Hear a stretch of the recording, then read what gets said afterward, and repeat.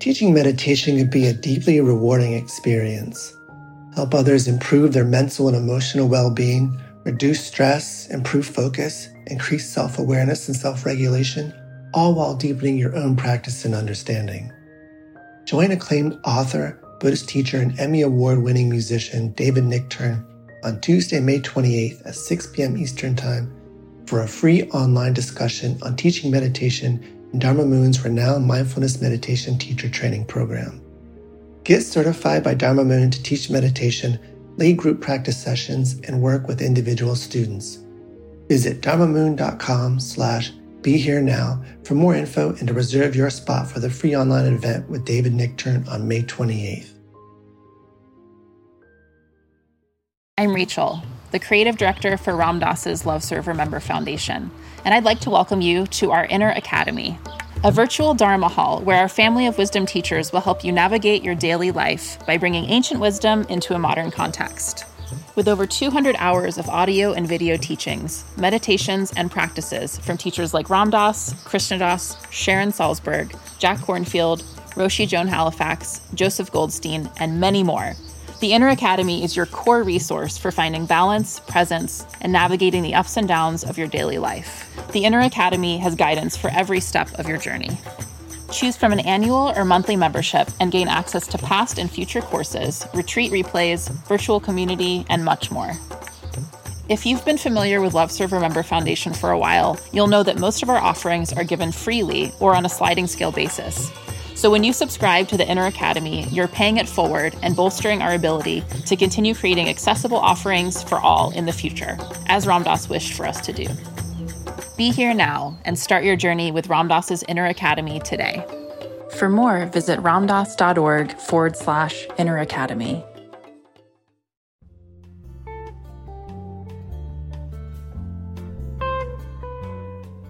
Welcome to Dale Borglum's Healing at the Edge. We are very happy to share with you Dale's profound insight and open heart. Please go to BeHereNowNetwork.com/Dale to support this podcast. Welcome. This is Ramdev Dale Borglum at the Healing at the Edge channel of the Be Here Now podcast network. Today I'm with my dear friend Chris Britt, who has been in a group with me and we become friends. Good morning, Christopher. Hi, good morning, Dale. So Dale, let's give everyone a little sense of how we know each other, who you are, who I am, and let that color the conversation that we have to come. And the topic of today is inspiration in the broadest sense. I asked you if you would do this podcast with me because you're a person who inspires me and has led me to other inspiring people, places, and things. So, Dale, do you remember how we met each other? Vaguely. I had a group here in Marin at Travis's office that you started coming to. Right. And maybe I met you before you came to the group. You could remind me? Yeah, exactly. We met, that was pretty much when we started regularly meeting. I went to your Healing at the Edge 2 or 3 day workshop in San Francisco. And then I went regularly, at least for perhaps a year, to a Wednesday night meditation group with you in Mill Valley. Maybe you could say a little bit about inspiration. Sure. I've had a funny relationship with the idea of inspiration. It's something that's important to me because I feel like as a writer and as a performer, my best work comes through me and not as a direct result of my logical thinking or my craft.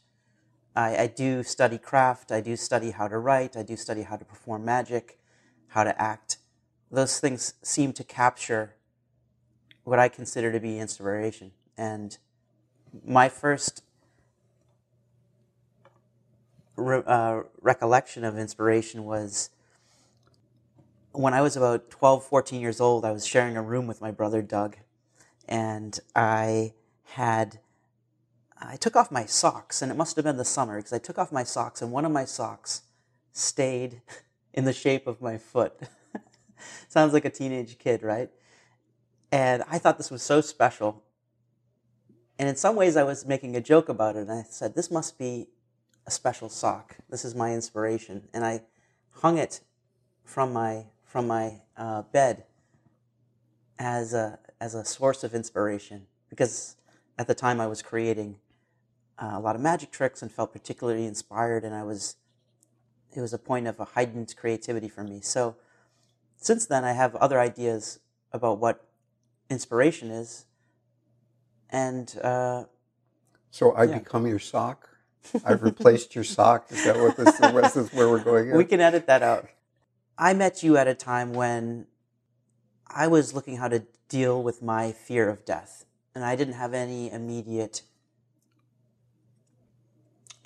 illness or anything to prompt that, but I had a lot of fear around death. It was something that kind of came into my mind, and so I saw you had this course called, Healing at the Edge. It seemed like it's for practitioners. Could you just describe what that course is to people? Well, it takes different forms, or maybe it has one form, but I present it to different audiences. And basically, it's a training program which is a non-religious, non-denominational exploration of how the spiritual path can be made very practical and particularly applied to difficult situations such as grieving, caring for someone who's dying yourself, being a healthcare practitioner. But it's also really useful and available to people in the general public. I myself have spent a lot of time working with dying people over the years, as you know. I do that not because I feel like a particularly saintly person or I'm even particularly interested in dying, but I want to wake up. And in Buddhism, even before we begin the awakening process, there's the stage of motivation, which in a way is very similar, I think, to what you're calling inspiration. And without deep inspiration or without motivation, the spiritual path is often something that most people would shy away from or avoid because it involves looking at and being with in a very intimate way the places that we've been trying to avoid all of our lives. In fact, the places that we've created a personality structure perfectly designed to avoid those places.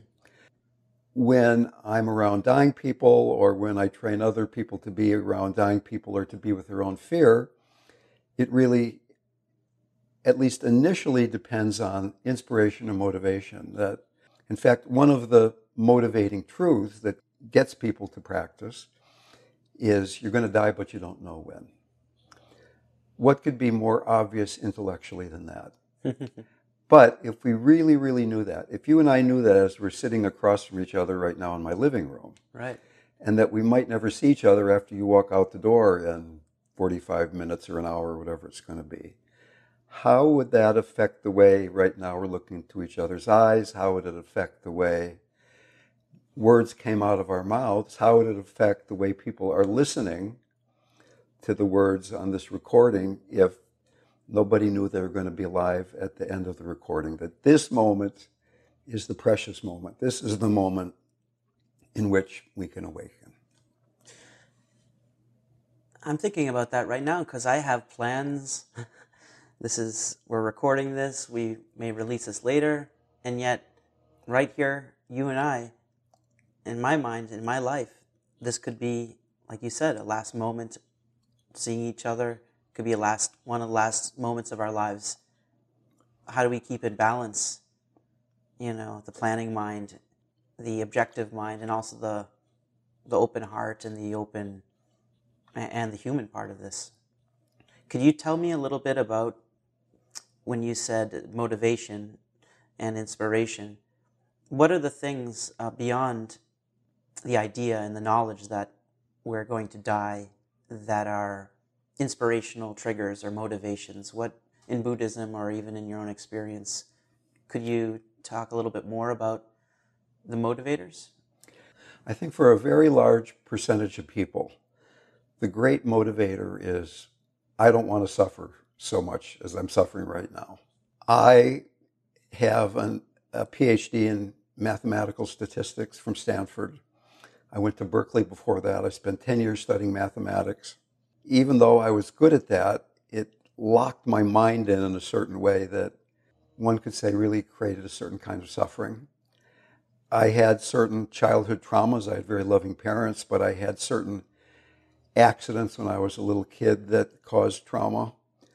So that as I grew up, I had created a personality structure that was largely designed to go into my mind, try to solve the problem of my life, that my life was one big self-improvement project or one big project to avoid suffering.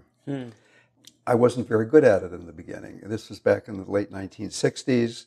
Eastern wisdom was just beginning to come to the West. I had the great good fortune or Guru's grace or blessing or whatever you might want to call it, that my across-the-street neighbor was a really dear friend of Ram Dass's. So when Ram Dass would come to Northern California, he would stay at Joel's house. And Ram Dass and I became drinking buddies when I was a graduate student. He was older than me, older in age, but older in his practice. He had gone to India. He had met Maharaji. He had studied yoga with Haridas Baba. And he had a wonderful gift to be able to talk about Eastern wisdom, Hinduism, Buddhism, Western wisdom, psychology, Christianity, Judaism, Islam, in ways that it all fit together and was simple enough and practical enough that Western people could say, aha, there's the answer for me to be able to not suffer as much as I'm suffering right now. Wow. Of course, in the beginning, there's a bit of a honeymoon period. You think, this is it. All I've got to do is do a little yoga and do some meditating, and I'm going to be a happy guy. And it turns out that for me and for, I think, a lot of people, it isn't quite so simple, that the samskaras or the contractions, the places where we grasp, are very deeply conditioned and embedded. My first guru, Bob Dylan, said, what price do we have to pay to get out of going all these things twice? Which is a very good question. It seems like I've gone through the same things again and again and again. And maybe the price is being fully present, not just pretty much present, but being fully there with awareness, with compassion, with an understanding that even these, quote, obstacles, unquote, are part of God's grace, part of an exact pointing at what we need to use as inspiration to awaken. Wow. So Ram Dass was, in a way, my first inspiration to get out of this place I was at. I felt like I was kind of on the wrong planet. You know, that I was a scientist, I was on the career track, I was in Silicon Valley just as the computer industry was starting. I was one of the first computer programmers in the world. Wow, didn't know that. If I would have stayed there, I'd probably have X million dollars. And here we sit in my nice little living room.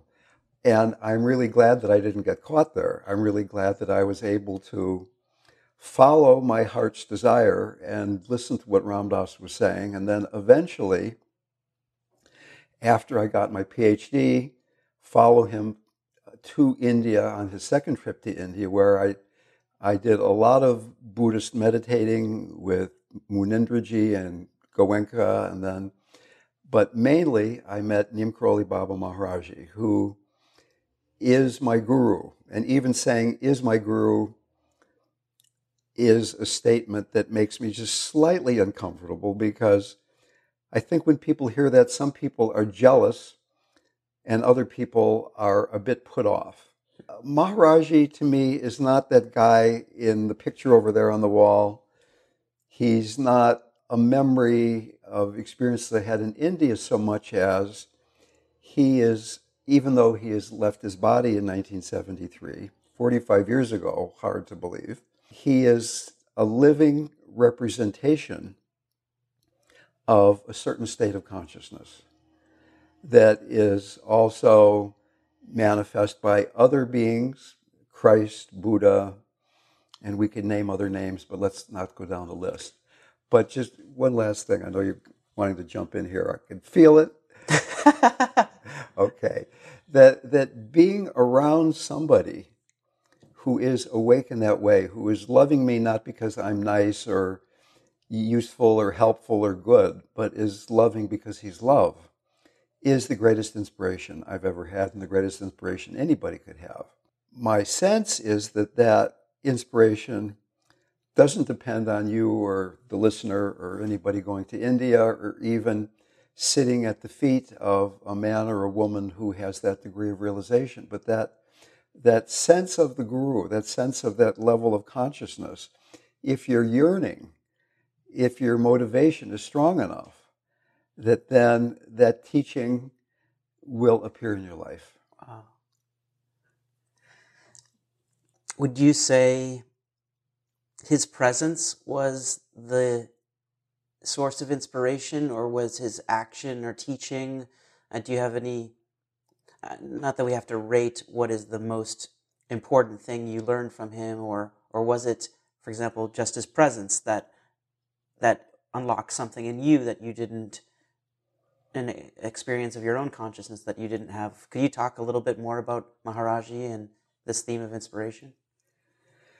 Well, there's the story of how I met him, and it's a long story. I don't think right now is maybe the time to go into this 20-minute story of me finally getting there after great struggling and disappointment and frustration.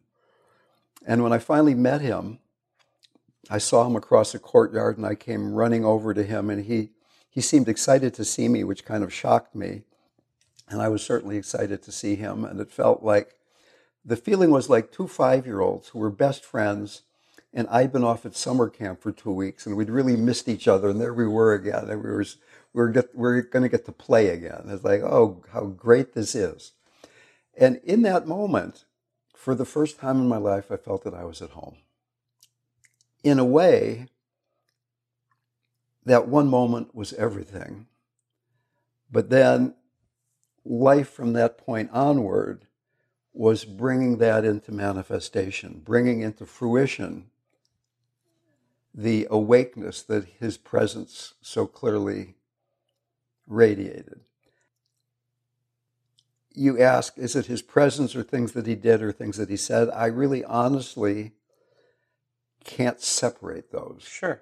Of the people who were there, I was maybe less attached to the physical form than some of the other people. To me, it was more an inner meditative kind of thing, but I can certainly say that probably I've never loved anything so much in the physical plane as being with him. Mm. But there was one time, for instance, where we were with Maharaji in Vrindavan, and in India, they often have big walls around the temples because there are precious things on the statues, and monkeys can come and take them, or poor people can come and take them who are hungry or whatever. So there's a big wall around the temple, and Maharaji jowed us. He said, everybody, you should go away and not come back for 2 or 3 days. He had said that, much to our shock, he said attachment happens both ways.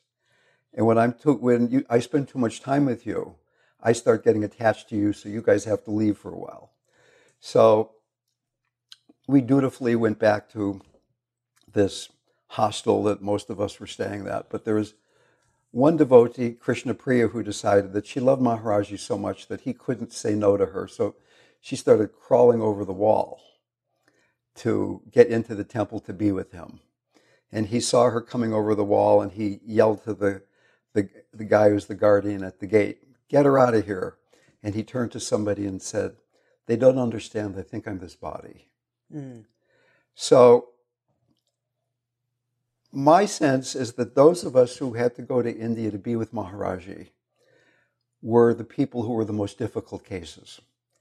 And that those of us who met Maharaji but didn't meet him in his body, maybe you didn't need to drag your butt all the way over to India. Joseph Goldstein, a very wonderful American Vipassana teacher, once said about Maharaji, he must have been really an incredible teacher because he has all the most difficult cases, which is probably true. So, in a way, what Maharaji did, what he said, and who he was were of one cloth. And basically, he was not a teacher. He was a guru. At the same time, he was a very approachable, ordinary guy, although he was everything as well as ordinary. So his main teachings were, remember God. He said, the only important thing is how much you love God, how much you remember God. And then serve people and love people. The Living Dying Project used to be part of the Hanuman Foundation, a nonprofit service-oriented foundation that Ram Dass started and that I was the director of for a while. Hanuman is the aspect of Hindu divinity that is an expression of devotion through selfless service.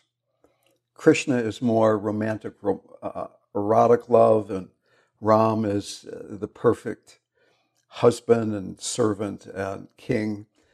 Hanuman is the servant. So, and many people feel that Maharaji was either a great devotee of Hanuman or even that he was an incarnation of Hanuman, which is a whole other podcast that we can get into all those Maharaji Hanuman stories. So, in fact, one of the devotees, Dwarka, a dear friend of mine, when we were with Maharaji, he spent most of his time in the kitchen cooking food for people instead of trying to be with Maharaji. Almost all of us were fighting to get up close to Maharaji and touch his feet and get a name and get the fruit that he was passing out, the prasad. And Dwarka was just content to be back in the kitchen serving. And Maharaji made it very clear that the Dwarka was the one who got it, that he was the one who had the connection. Not that we didn't, but that is also a very valid way to come to God.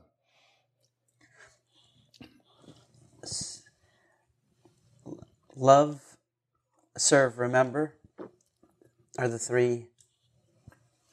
Or love God, serve people, love people. Are those the three? Remember God. Remember God. Love people, serve people. So what does it mean to you to remember God? What do you, in your daily life, how do you relate to that term?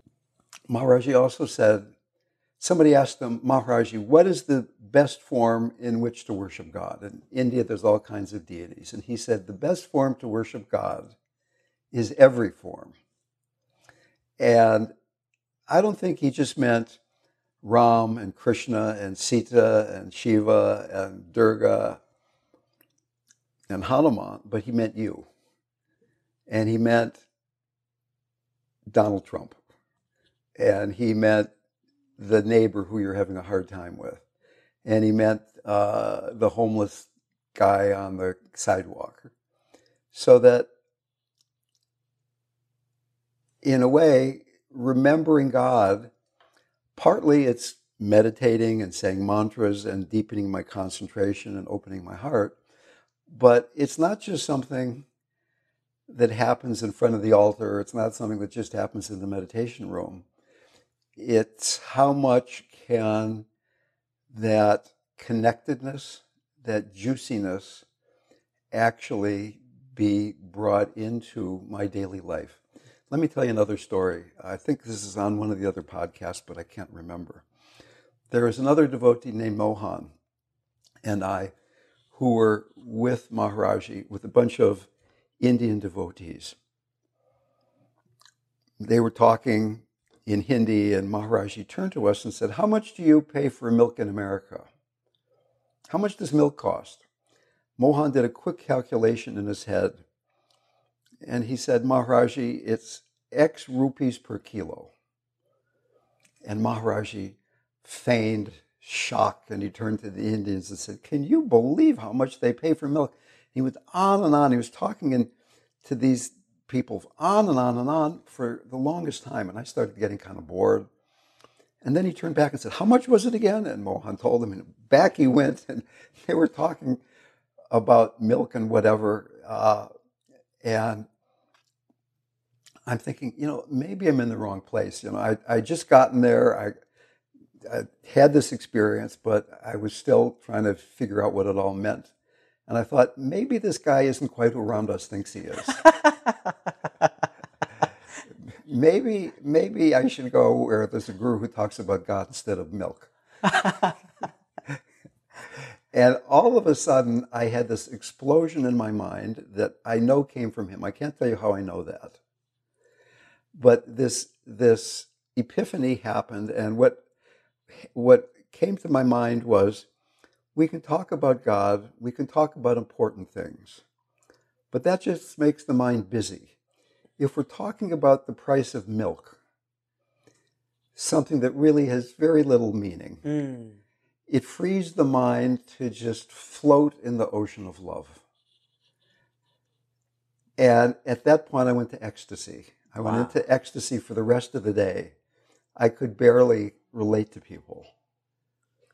And that Maharaji had given me this lesson, which he would do again and again. He'd be talking to another person, and somehow something came into you, a word or a phrase, that you knew that he knew what you were thinking about or what you were going through. Wow. And as a physicist in training and somebody who's capable of trying to use, or maybe has an inclination towards using logic from your upbringing, did you ever think about how he did that? I mean, I know it's probably your experience of that is more important than the method, but I'm just curious about how, do you have any sense or any desire to know about? I have a sense, but first of all, I'm not a physicist. Big mistake. Mathematician. Yeah, mathematician. Sorry. Why did I think? I'm sorry. Yeah. That's okay. So we make a mistake. We think that I am this body and personality, and there is an objective reality out there, and that my consciousness is perceiving a solid reality, and there's a solid me, using my sense organs and my mind to interact with this outer solid reality. And quantum physics and ancient tantric Hinduism and Buddhism say that that's having it kind of backwards, that we are consciousness, that it's all consciousness, that our perception of time and space is really an illusion. And if Maharaji is not sitting there identified with, I'm this guy in the blanket sitting here at a particular time in a particular place, then past and future, here and there, don't have the same meaning to him that they have to you. So let me just tell you one story. Maharaji went to the barber.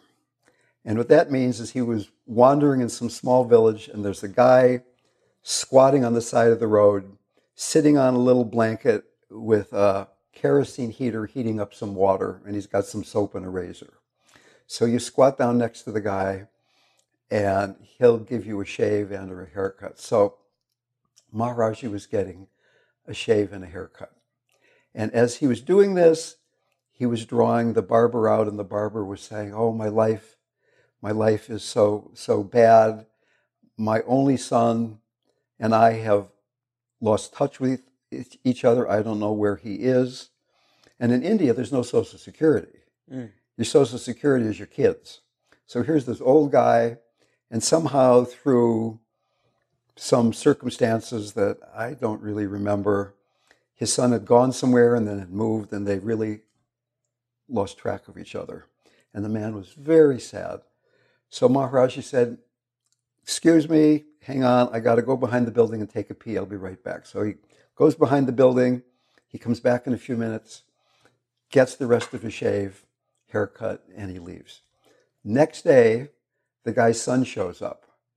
The father is like overjoyed and says, how did you know where I am? He said, well, yesterday afternoon, at the time when Maharaj was getting a haircut, I was in my shop 200 kilometers away, and this guy came in. He was half shaved, half of his face was shaved, and his hair was partly cut. And he said, your father needs you, and he's in such and such a village. You must go to him immediately. And he described the guy as Maharaji. So, and there's so many stories that Maharaji knew about what had happened in my past or Ram Dass's past or other people's past, or could tell us what was going to happen in the future. Because he was not identified as you and I are most of the time, of here's Dale and Chris, and it's Monday morning, and it's 10:55, and it's Fairfax, California. And have you been in meditative states where there is no time and space? I have. So suppose you stayed there. Wow. Now, we don't stay there because that place will resonate fear of death, because there's not a solid Chris there anymore. What's there is consciousness. What's there is love. What's there is spaciousness, emptiness. But through practice, through devotion, through service, through different ways, one can get used to being in that place. And apparently, from my deepest understanding and feeling, that's where Maharaji was. So he could do what seemed like miracles because he wasn't identified with that, with physical time-space reality in the way that most of us are. The book that Ram Dass put together of Maharaji stories is called Miracle of Love. And the meaning behind the title is there are all these other miracles that Maharaji knew the past and he knew the future. And he could be in two places at the same time. There's all kinds of stories where he was in two places, like the story about the barber. But the real miracle was the miracle of love. The miracle of love. The miracle of love. We use the word love. David Bowie says, "Love, such an old-fashioned word," and love is the word itself, and then there's the experience of it. Or I'm riffing on the idea of love. Why is love what is the miracle of love? Is it that it exists? Is it that it transforms? How do you relate to that phrase, miracle of love? Well, I've loved and have been loved by many people. And mostly that love is conditional. I have met a few remarkable people who seem to love me no matter how I behave. I can be neurotic. I can be paying lack of attention, if you will, and I'm still loved. But usually human love is a very conditional thing. Yeah. And if we think about romantic love, it starts out in a certain way, and almost always it fades. In fact, in Buddhism, these wholesome qualities like loving kindness and compassion, equanimity, joy, have a far enemy and a near enemy. The far enemy is the opposite thing. So the opposite of love is hatred, for instance. But the near enemy is something that looks a lot like the wholesome quality, but is actually still an enemy. And it's the quality that gets us in trouble. So what would you guess is the near enemy of love? It looks like love, it smells like love, it quacks like love, but it's not love. Sympathy.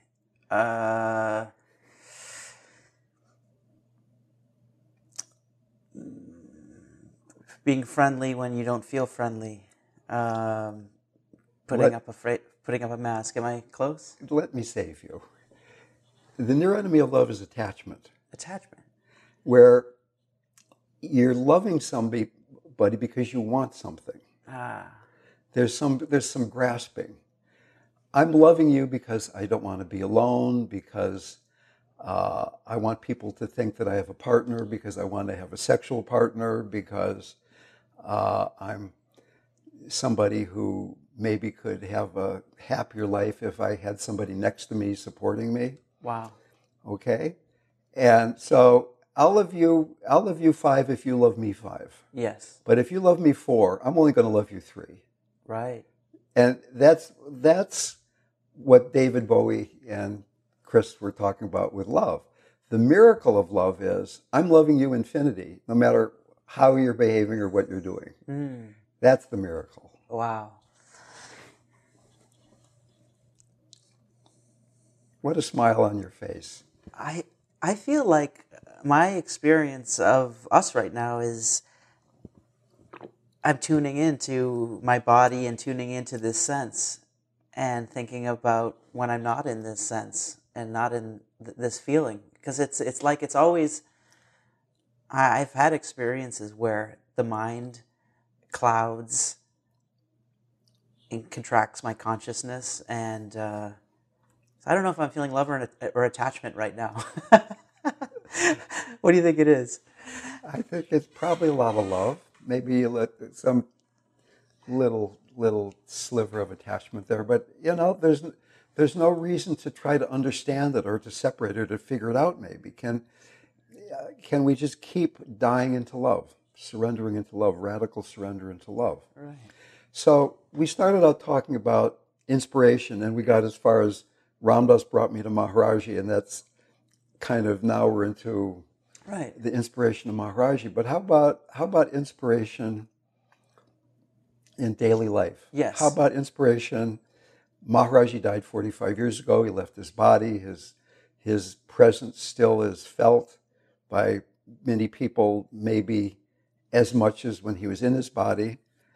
But devotion to the Guru or devotion to God is really not everyone's path. And so suppose that's not your path. Right. How does one find inspiration in a life where the Guru hasn't come and bopped you on the head and say, you're mine? Right. You have any ideas about that? For me, I do. So, embodiment is something that's been on my mind. How do I feel more in the body? How do I feel not one step away from the food that I'm eating? How do I enjoy this moment? And I know there have been periods in my life where I have felt and I'm using the words that you've given me a vocabulary for, but I've heard before that too, around grounding and centering. And I feel like if I have my feet on the ground and a part of my heart or mind connected to the sky, I can play out this role of Chris Britt as fully as I'm supposed to play it out. But I feel like there's an element of me that needs to be here in the body, but somehow connected, somehow not identified with the body. Can you help me articulate that, or what are your thoughts around that formulation? Well,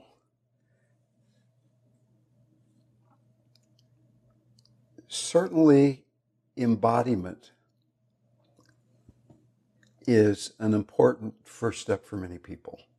We live in a society, in a culture of accumulation, of speed, of people moving fast.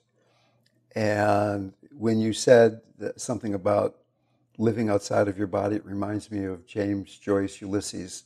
I forget the guy's name, lived 6 feet from his body all his life or something like that. Great quote. Mr. Bloom, I guess his name was. And deeper spiritual practice, even intermediate stages of practice, dissolving into love, receiving the miracle of love,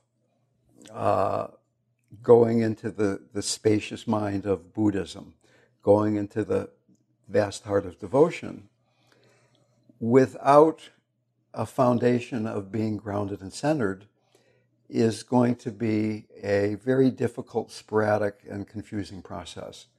And in fact, in terms of stages of childhood development, and once again, this is a whole other long talk that we're not going to go into in too much depth right now, but second trimester to 2 years old, little Chris learns to be grounded, to trust that he is supported and nourished, and the demon of that stage is fear, being afraid. And even if you've had loving parents, there were probably experiences you had early in your life where there was some anxiety. Ages 1.5 to 5, these are all approximate, being centered, going from dependent and grounded to being independent and autonomous, the place from which martial arts are done. And the demon there is guilt and shame. I'm an independent person, but can I really do that? Should I really do that? Should I really be able to manifest my power, or is that going to get me in trouble? Because you think of the little child trying to be autonomous, and he's making noise or throwing food around, and mom and dad don't like that so much. Right. Okay. So then from ages 5 to 8 or so, a child starts to learn about conscious relationship and going into the heart, having appropriate boundaries. But if you haven't learned about the grounding, if you haven't learned about the centering, there isn't a foundation from which to trust that you can dissolve into the infinite spaciousness of the heart. So I'll bet you know, and I'll bet you are, and I'll bet I am a person who at times is really open-hearted and kind and loving, and then somebody looks at you in a strange way, and all of a sudden your heart closes and you judge them, and you think, well, how can they be like that when I'm loving them so much, or something, right? Yeah, right. And that we often need the environment to be supportive for us to trust that we can keep our heart open. And that even goes back to our our previous discussion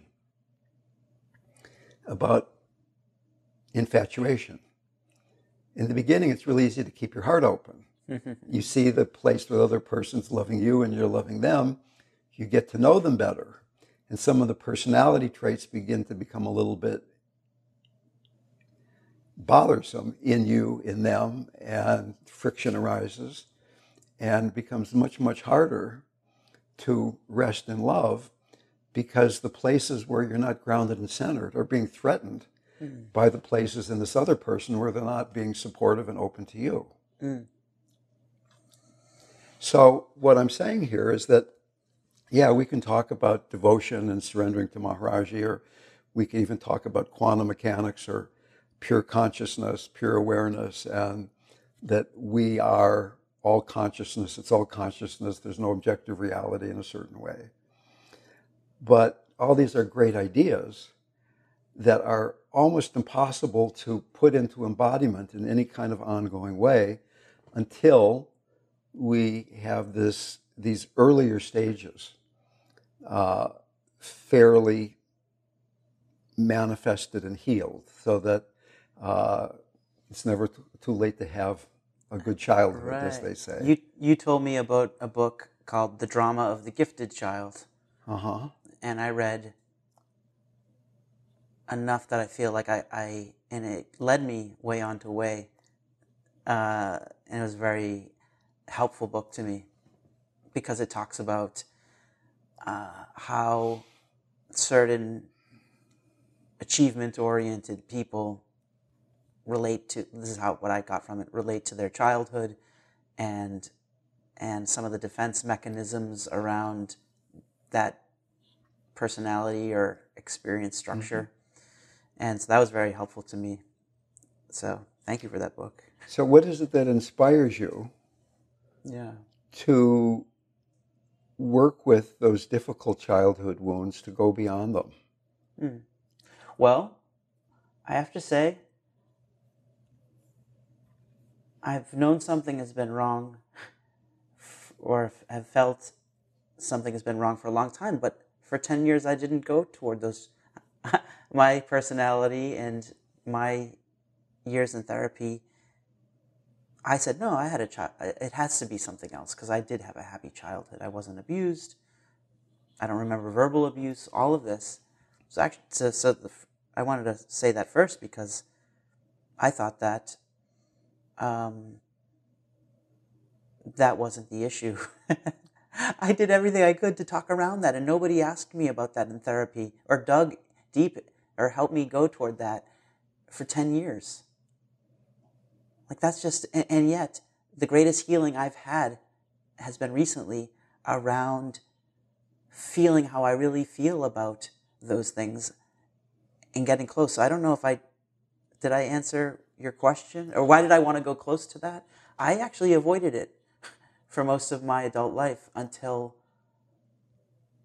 I had some experiences that really rang my bell and tuned me in, and I got to a place where I could get close to those memories and those feelings. But now, more and more, I feel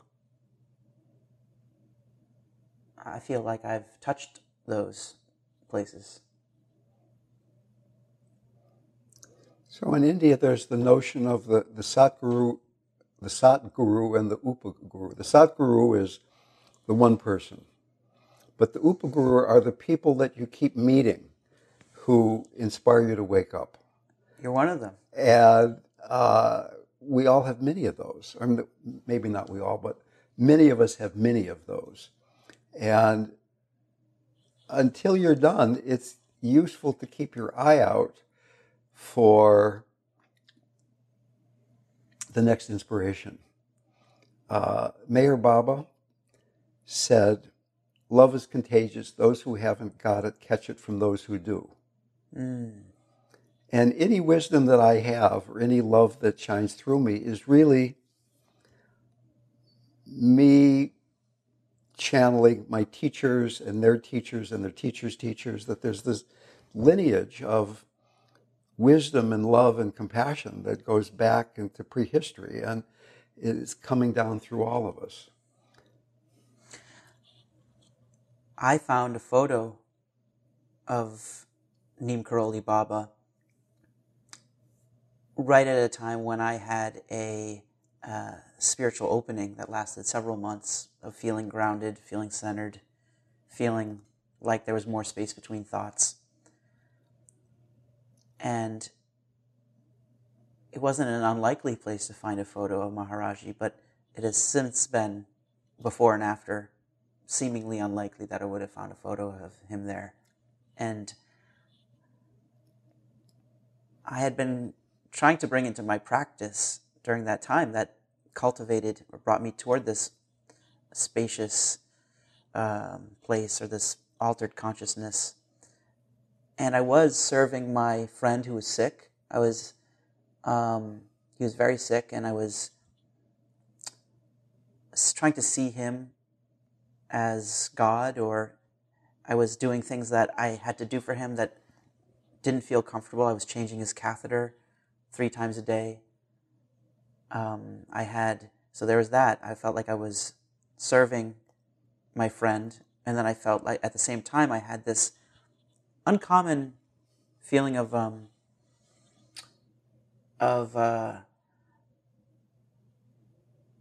surrender. Kind of the prayer of St. Francis came to my mind. Like, I've tried everything. Use me as an instrument, God.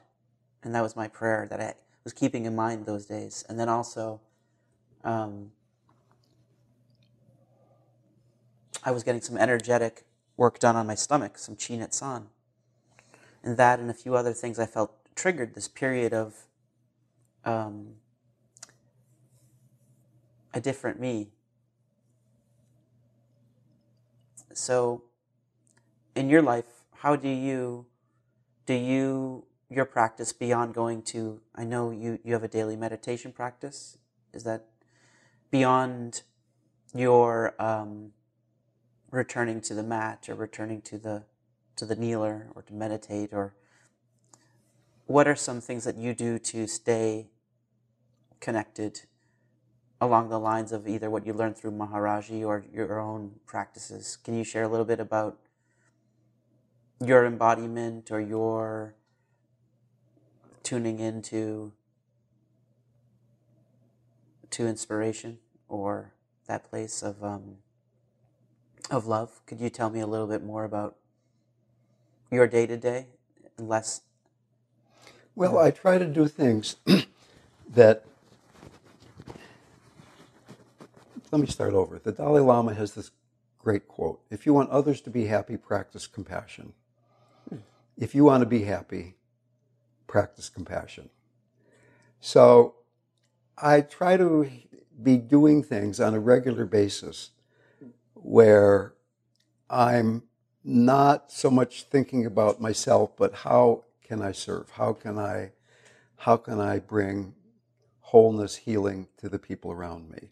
I feel like I've had such great blessings in my life. I've had the blessing of being around some of the greatest teachers and meditation masters of the second part of the 20th century. And I've had a life where I haven't had to have a regular job since I was in graduate school. I've been a yogi for a long time in my life. So I've had the chance to really accumulate teachings, to try to embody them, and now to try to bring that back into the world. So when I go to bed at night, rather than thinking about, oh, what happened during the day or what's going to happen tomorrow, or maybe even should I be grateful for things that I have, think about the people that I know and send love and compassion to the people in my groups, the people I know who are sick, the people in my family, the people who I've met, and just going outside of this identification where there's this Dale who's on this big self-improvement project. Mm-hmm.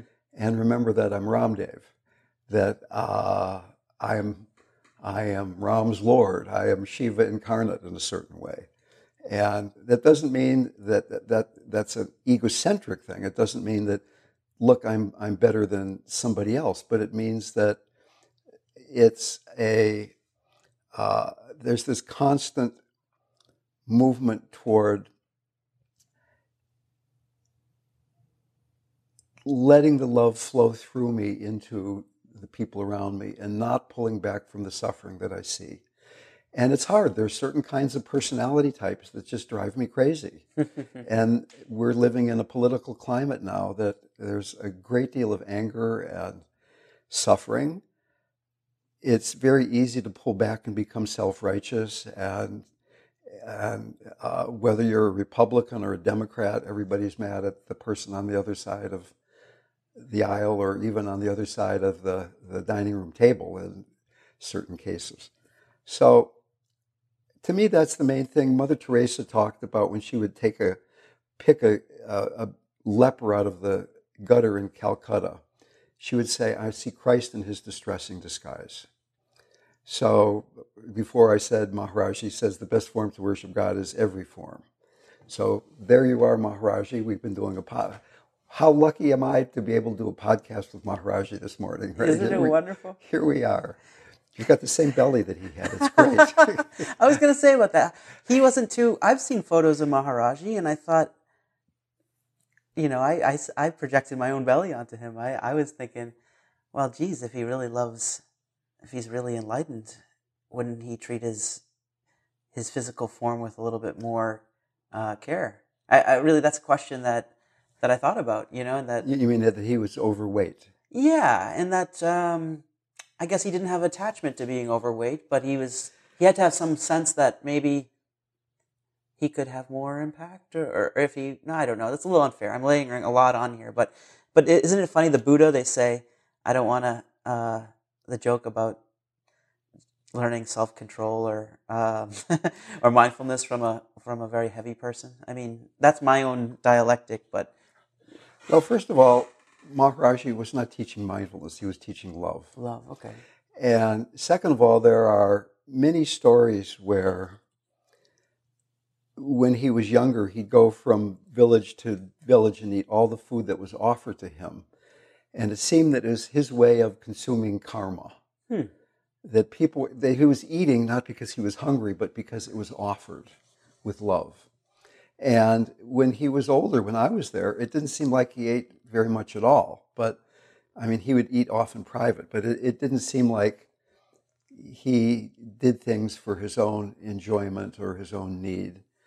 So I don't think he was planning to join Weight Watchers at any time soon, and that it was not, his weight was not a sign that he had not taken care of himself. Okay. So like he had done things supposedly where he had stood on a lake for a year or two doing practice, and there were times when he ate only food that people gave to him. He didn't even ask.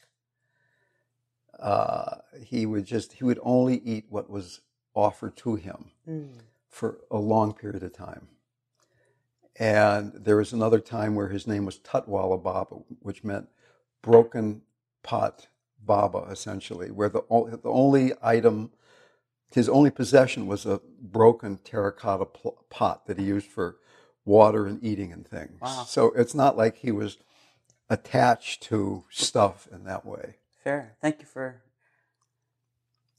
explaining that. It's, of course, the things that I bump up against in reading stories of him are really the things I bump up against in myself. It's like when you were talking this political time, mindful, or I don't know if the word's mindfulness in this, the news stories that come up, and you feel, I feel sometimes rage or anger, and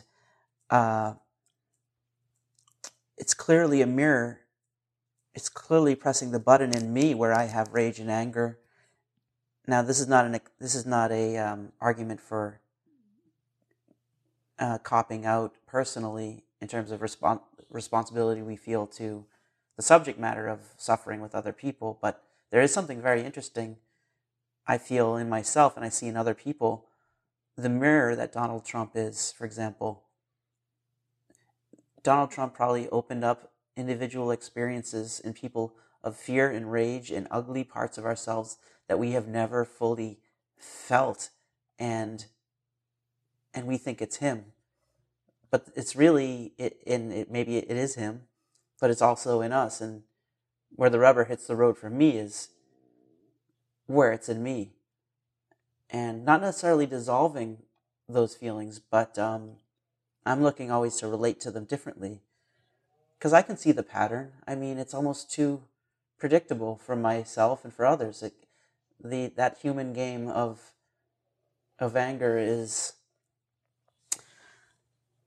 I don't, it's a losing game. It's a game that I don't want to play in the same way for the rest of my life. To me, it's really coming back to what inspires. And yeah.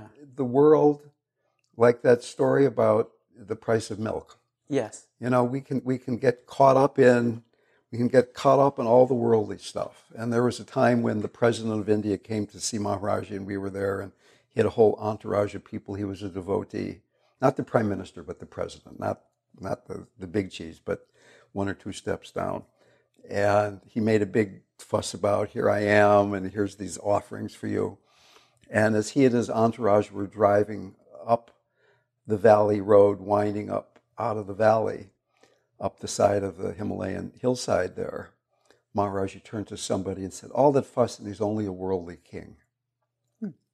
So it's good to be alert politically and be engaged if that's what you choose to do.